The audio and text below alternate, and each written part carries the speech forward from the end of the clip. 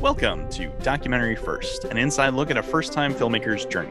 I'm your host, Jason Rugg, and sitting in for Josh Lindsay. And with us is our first-time filmmaker, Christian Taylor. Hello, Jason Rugg, and hey, everybody.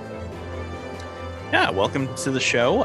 This one's a bit of a weird one. So we didn't get to record one last week because you were in the middle of an odyssey that we're going to get to hear about this week, hopefully. So we're kind of recording this one last minute, and Josh wasn't able to make it, so it's just you and me. Yeah. So I guess where to begin? Where are you right now, Christian? Good question. So I'm actually in Wheaton, Illinois, which is exciting to be back home. I came home just a couple of days ago and I'm reacclimating. I came home to basically a destruction zone because we're doing a major renovation. So just about on every floor and all around me. So my office is destroyed. And so I'm in my bedroom, which is why I have on the screensaver or this, whatever that's called in the background. And you may be hearing lots of noises of hammering and sawing and all that stuff in the background. So I apologize in advance for those, but nevertheless, it's always good to be home. Well, good. We're glad to have you back. So I guess, okay, so how long were you gone? Yeah, I was gone. Go ahead. Gone for 4 weeks. Gone for a whole month. Wow. Okay. So 4 weeks gone. How long are you going to be back before you head back over there? Great question. Well, I am leaving in 2 days to go to Woodstock, Virginia. I'm super excited to be part of Massanutten Military Academy's alumni weekend event. That is just right in the valley of the Shenandoah Valley. And they are having the Girl Who Wore Freedom there. We're doing 2 screenings for the cadets and the teachers, and then one for the alumni and the community. So I'm super excited to share the film with, the student body and the neighboring communities. Bob and Janie Miller are the ones that are responsible for us being here. Janie is probably our most ardent podcast listener. So I just want to say thank you, Janie, for this opportunity. We're really looking forward to it. Bob is a graduate of this school. He's an alumni, and they were one of our first corporate donors, Massanutten Military Academy. And so it's so wonderful to be able to give back to them after they've supported us from the beginning. So I'm really looking forward to that. And something that's super exciting is I get to do the pass in review, which basically I think in my imagination, it's like reviewing the troops. So I get to do that with the cadets, and I'm really looking forward to that. So I think it's going to be a fun time. And then I was headed off to Fort Bragg shortly after that for this big event that we have been planning. But today it was postponed. And I was sad about that. But at the same time, I've been doing so much traveling. I am looking forward to the rest. Their concerns were we were going to have the veterans there. We were going to bring Danny in with her dress. But they really aren't 100% sure of when the French people are going to be able to come back to the United States yet. The U.S. said the 1st of November, but they haven't given a specific date. And I think the museum is, leery of bringing people back, given the challenges with the Delta variant, and they don't want the veterans or Danny to get sick. And I do respect that. I think it's wise. We're sad to miss out on this because of COVID, but I think it's the right thing to do. And they are thinking about doing it next March, maybe. So we'll see. And then we are talking about going over to Europe for Christmas because my son Jonah is still there, and he's never been to Normandy and really wants to meet all of the people there. And there is an opportunity to follow up with an event in Holland. So one of the things that we discovered when we were there is that the pilot of John Lau, his name was Bill Moore, and he stayed with John for most of John's time there. But then once they were separated, Bill Moore was captured and executed on December 2nd. And they do a ceremony to remember him and the other resistance workers that were killed at that time every year. And since John Lau's daughter, Lucy, is living in Germany and can go easily, she's going to go to that event, and we may go there and film it as well. So yeah. Who knows? Yeah. I may be leaving. Yeah, it sounds pretty important. So we'll see. I don't know if I'm going to do that or not, but I will say traveling for a month was a long time. And Yeah. one of the things I want to touch on in this episode is really the importance of scheduling in rest for your crew. I didn't do that very well in The Girl Who Wore Freedom. I was a first time filmmaker and I just didn't really understand. And in Normandy during the commemorations, it's very hard to do that. And a lot of times in production, it is hard to schedule in that rest time. But I think it's really important these days to be forward looking as far as health goes.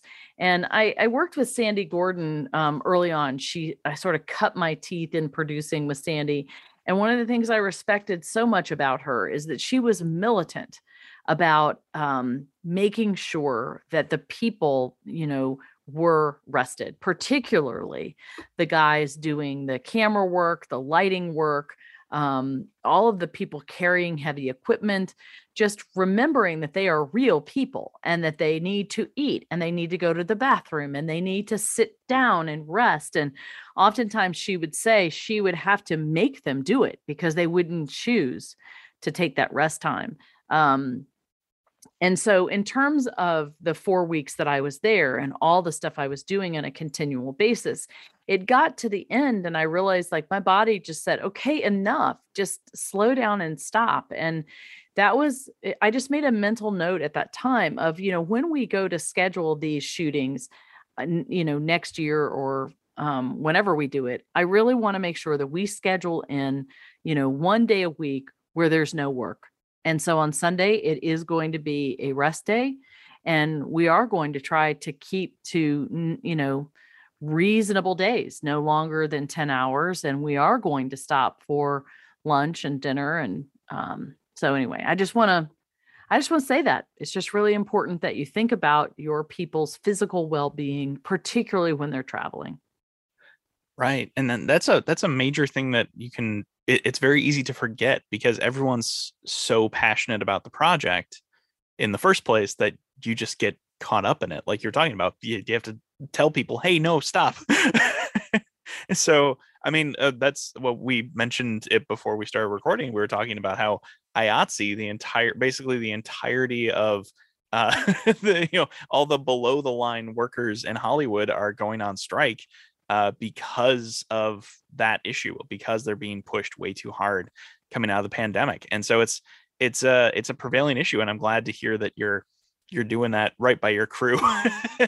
That's awesome. And I just realized that was a place that I made mistakes the first time around. And so I really want to be intentional about that. And you're right. When you're in an excitable situation, everybody, particularly if they're going to do a project overseas, but really it's any project, you've planned, you've done your pre-production, everybody's so excited to have it all kicked off.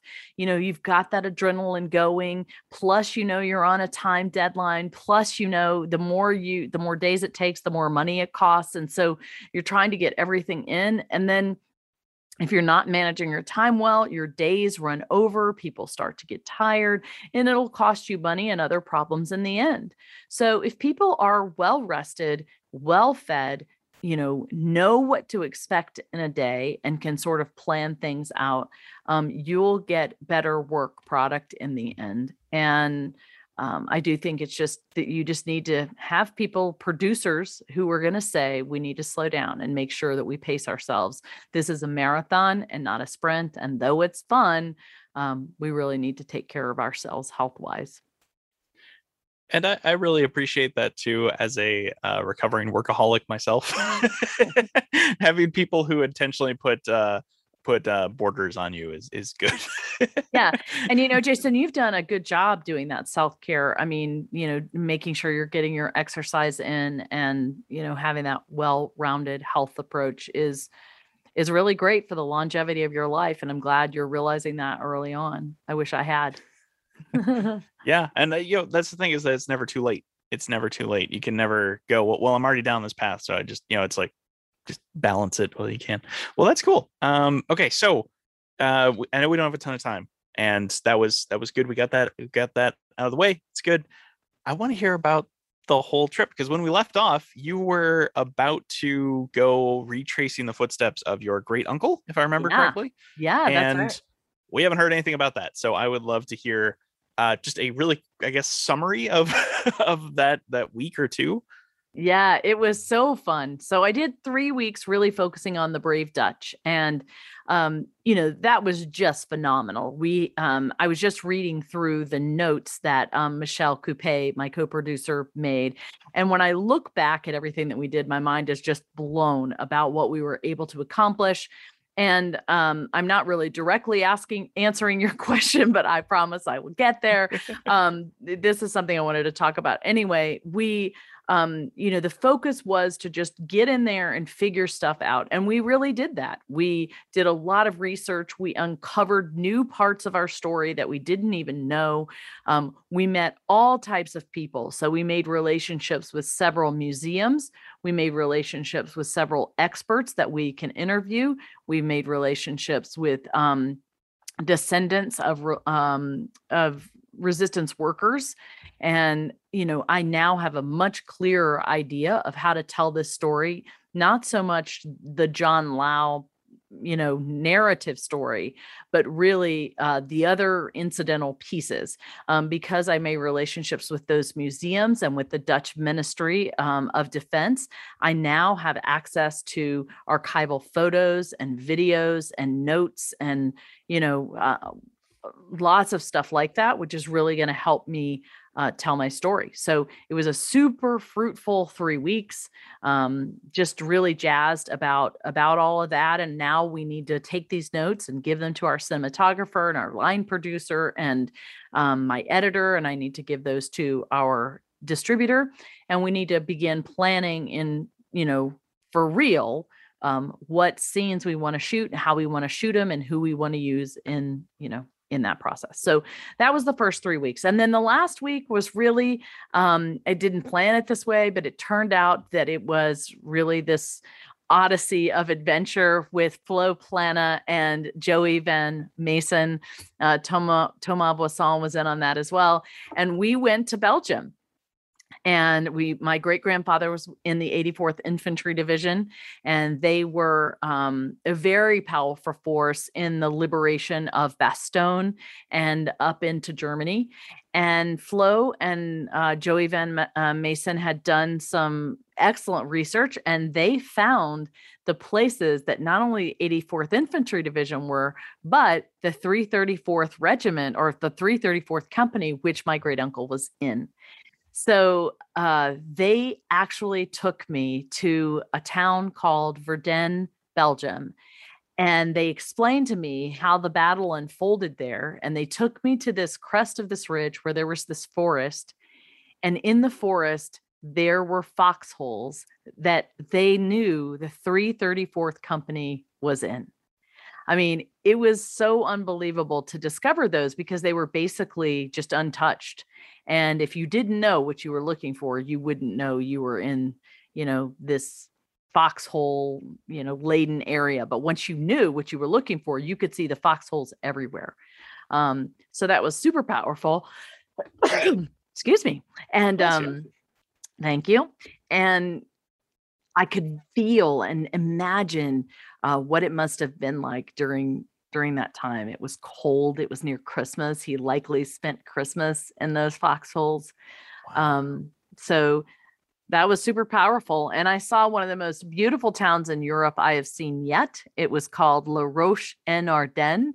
And it's this town that's built around this river and into these hillsides that surround the river. It's just absolutely gorgeous. And a town that was just 90% destroyed during World War II, but they've rebuilt it back and it looks very much like it, it's that old. They have an 84th Infantry Museum there, which was closed, unfortunately, but I'm going to be going back there because it was just this beautiful little town. And so I was happy to have survived that day because in that woods, I took my third fall, I think, in Europe into one of the foxholes and had to be extracted by Flo Plana, which was quite hilarious. I hope somebody filmed that. Joey Van Mason may have, but I don't know if it is. I don't ever want to see it. So that was pretty great. And we also went, do you remember you saw Band of Brothers, right? Mm-hmm. It's been So a long time, but yeah. okay, so Band of Brothers, the episodes, there are 2 episodes based in Holland. I think it's episode 4 and episode 5. You can Google that. I know episode 5 is Crossroads, and episode 4, I think, is Eindhoven. Well, I know it's in Eindhoven. I don't know what the episode is called, but episode 4 and 5 are in Holland. Episode 6 is Bastogne. And in that Bastogne episode, you see Easy Company dug into these foxholes, and they're overlooking the town of Foy. That's how we say it. The French say foi. So Flo and Thomas took me to that area, and I saw where those foxholes were that Easy Company was in. Wow. That was incredibly cool because I was sitting at the tree line looking down at the town of Foy. And even though Band of Brothers was not filmed there, they clearly had been there, and they created their set to look exactly like that. So it really did feel very much like, when I watched that episode, that's where I was. But it was even more powerful to imagine that Joe Toy and Bill Garnier, who both lost their legs during that battle, were right there for real, not just in the movie. And, now what was interesting about this area of Bastogne is this is in the Bois Jacques forest. And the Bois Jacques, it looks exactly like, when I look at the archival footage of Battle of Bastogne, it looks exactly like that footage, but that forest has been replenished. And so like the Germans were shelling that forest continually, and a lot of the injuries and a lot of the deaths occurred because of tree bursts, where the bombs would hit and the trees would splinter everywhere, and shrapnel and stuff like that. So the forests are not the same trees that were there, although there were some that were older than 75-year-old trees. And I kept looking for, places where GIs would have carved their names into the trees, because I've seen some of those trees in France before. There was one where Tex carved his name in one of the trees in Normandy. So I was looking for that, but I didn't see anything. But that was a super cool experience, to be there where that Battle of the Bulge took place. Just wow. Super powerful. So if you ever get an opportunity, I tell you, Belgium is a very different experience than Holland, and it's a very different experience in Normandy. And I think that's one of the things that I learned is the Germans were different in those areas. The civilians are different. The terrain is different. The situations, the time of year, that everything happened was different. So now I have had experience in those different locations, and it gave me a much clearer understanding of, sort of what the progression of the war was like. It was very cool. Wow. That just, I don't know. I don't even know what to say. It just sounds absolutely incredible. So, all right. Can you give us a quick look at where you started the week and kind of where you went and then where you ended up? Yeah, because I did leave off something that was really interesting. First of all, I was with Helen Patton all week, and I loved that, just because we were able to talk about a lot about her grandfather that I didn't know. And we were going to record a video with Helen and Joey, a then and now video with a particular story of her grandfather. And so we were researching some of that history, and I got to read some of her grandfather's journals of these exact days. And so that was so cool to read the diaries of General Patton and think about what he was thinking during that time. And we were staying with her, and in the end, Flo Plana ended up getting a cold, giving it to Helen. And so none of that ever happened, which was sad, but it was great to learn all of the history. Another really interesting thing that Flo Plana and I did is he took me to see Malmedy. Do you know what happened at Malmedy? Not off the top of my head. So Malmedy is in Belgium, and this was a place where the Germans had rounded up a whole bunch of American prisoners of war, and they marched them to a field, and they basically executed them all as they were running away. And so they just shot them all, and then they left them there. And 2 weeks later, they were discovered, covered in snow and frozen. And it's a very, very tragic tale. I think there were 80 GIs that were killed during that time. And I had heard the story. And not only that, I had seen footage in the archival footage that I was searching through for The Girl Who Wore Freedom.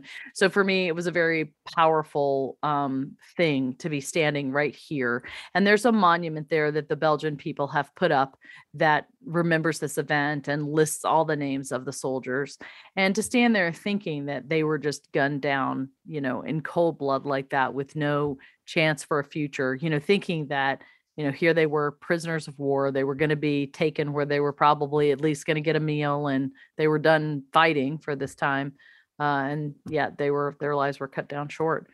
So that was a powerful time. And another thing that Flo and I did is together, we just sort of journeyed off. And we were going to go in a particular destination to have dinner in Belgium.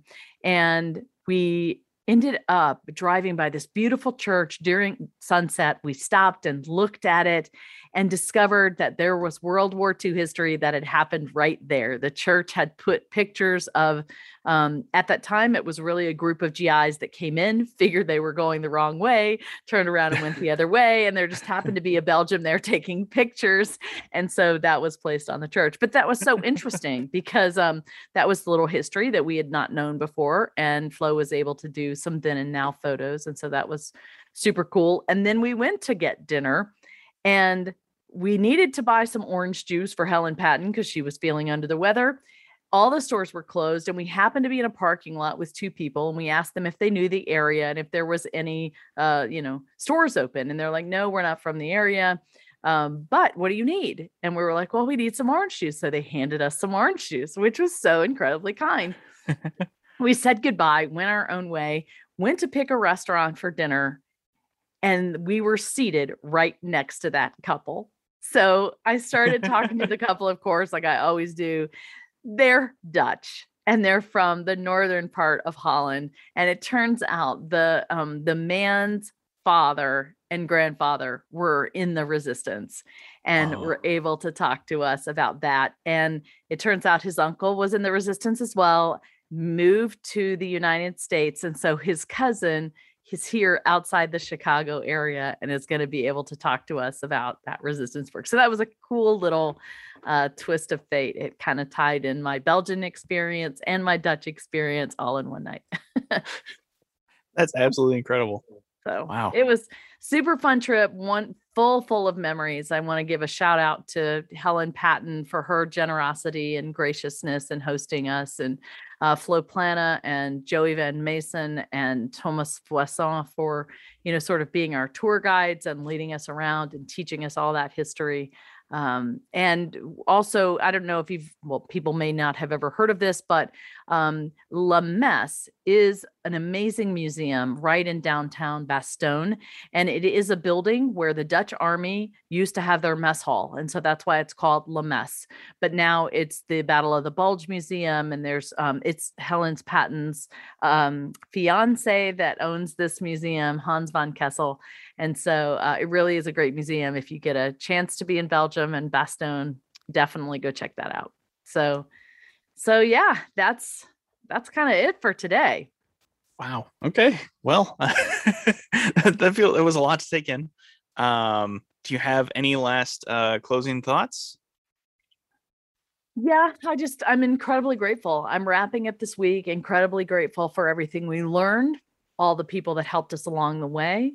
I'm looking forward to putting together, putting pen to paper and saying, okay, these are the scenes that we are going to reenact in film. These are the experts that we're going to interview. This is the stuff we're going to talk about. I'm just really itching to get to that, part of this project. And Yeah. And hopefully, I'm going to be out of my regular office since we're creating a whole new office for me, probably for another 8 weeks. But I finally set up something in my little bedroom, and now hopefully I'll be able to podcast regularly from here. So yay. Well, awesome. So I guess that's 2 Europe trips worth of time. And then you'll have an office. Exactly. All right. Well, yeah. Thank you guys so much for listening and following along. Thank you so much for being Patreon supporters. We really have appreciated that. That's meant a tremendous amount. We do have, we got accepted to the Alexandria Film Festival here recently. So that was exciting. There'll be more details about that. We had another festival that just reached out to us and asked if they could showcase our film during the Veterans Day week. So that was neat. So there's a lot of Girl Who Wore Freedom stuff still happening. We are still submitting Grueling Glory to different film festivals. So that's still ongoing. There's just a lot of stuff happening here at the Girl Who Wore Freedom. So keep supporting us, keep listening, telling your friends about the film. And, that's about all I have to say for today.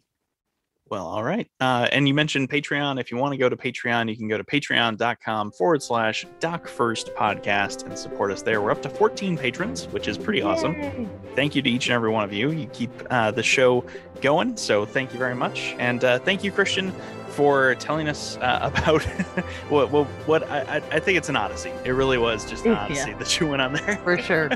No question.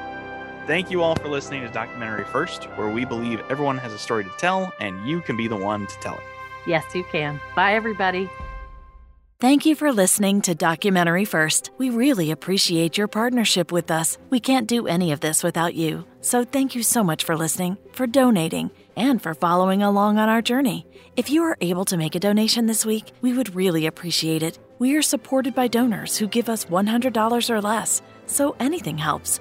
Also, if you're able to share the news about the Girl Who Wore Freedom with your friends and family, please do that on Instagram, Facebook, Twitter, or email. And sign up for our newsletter at thegirlwhoworefreedom.com. Please go to thegirlwhoworefreedom.com/donate to make a donation today.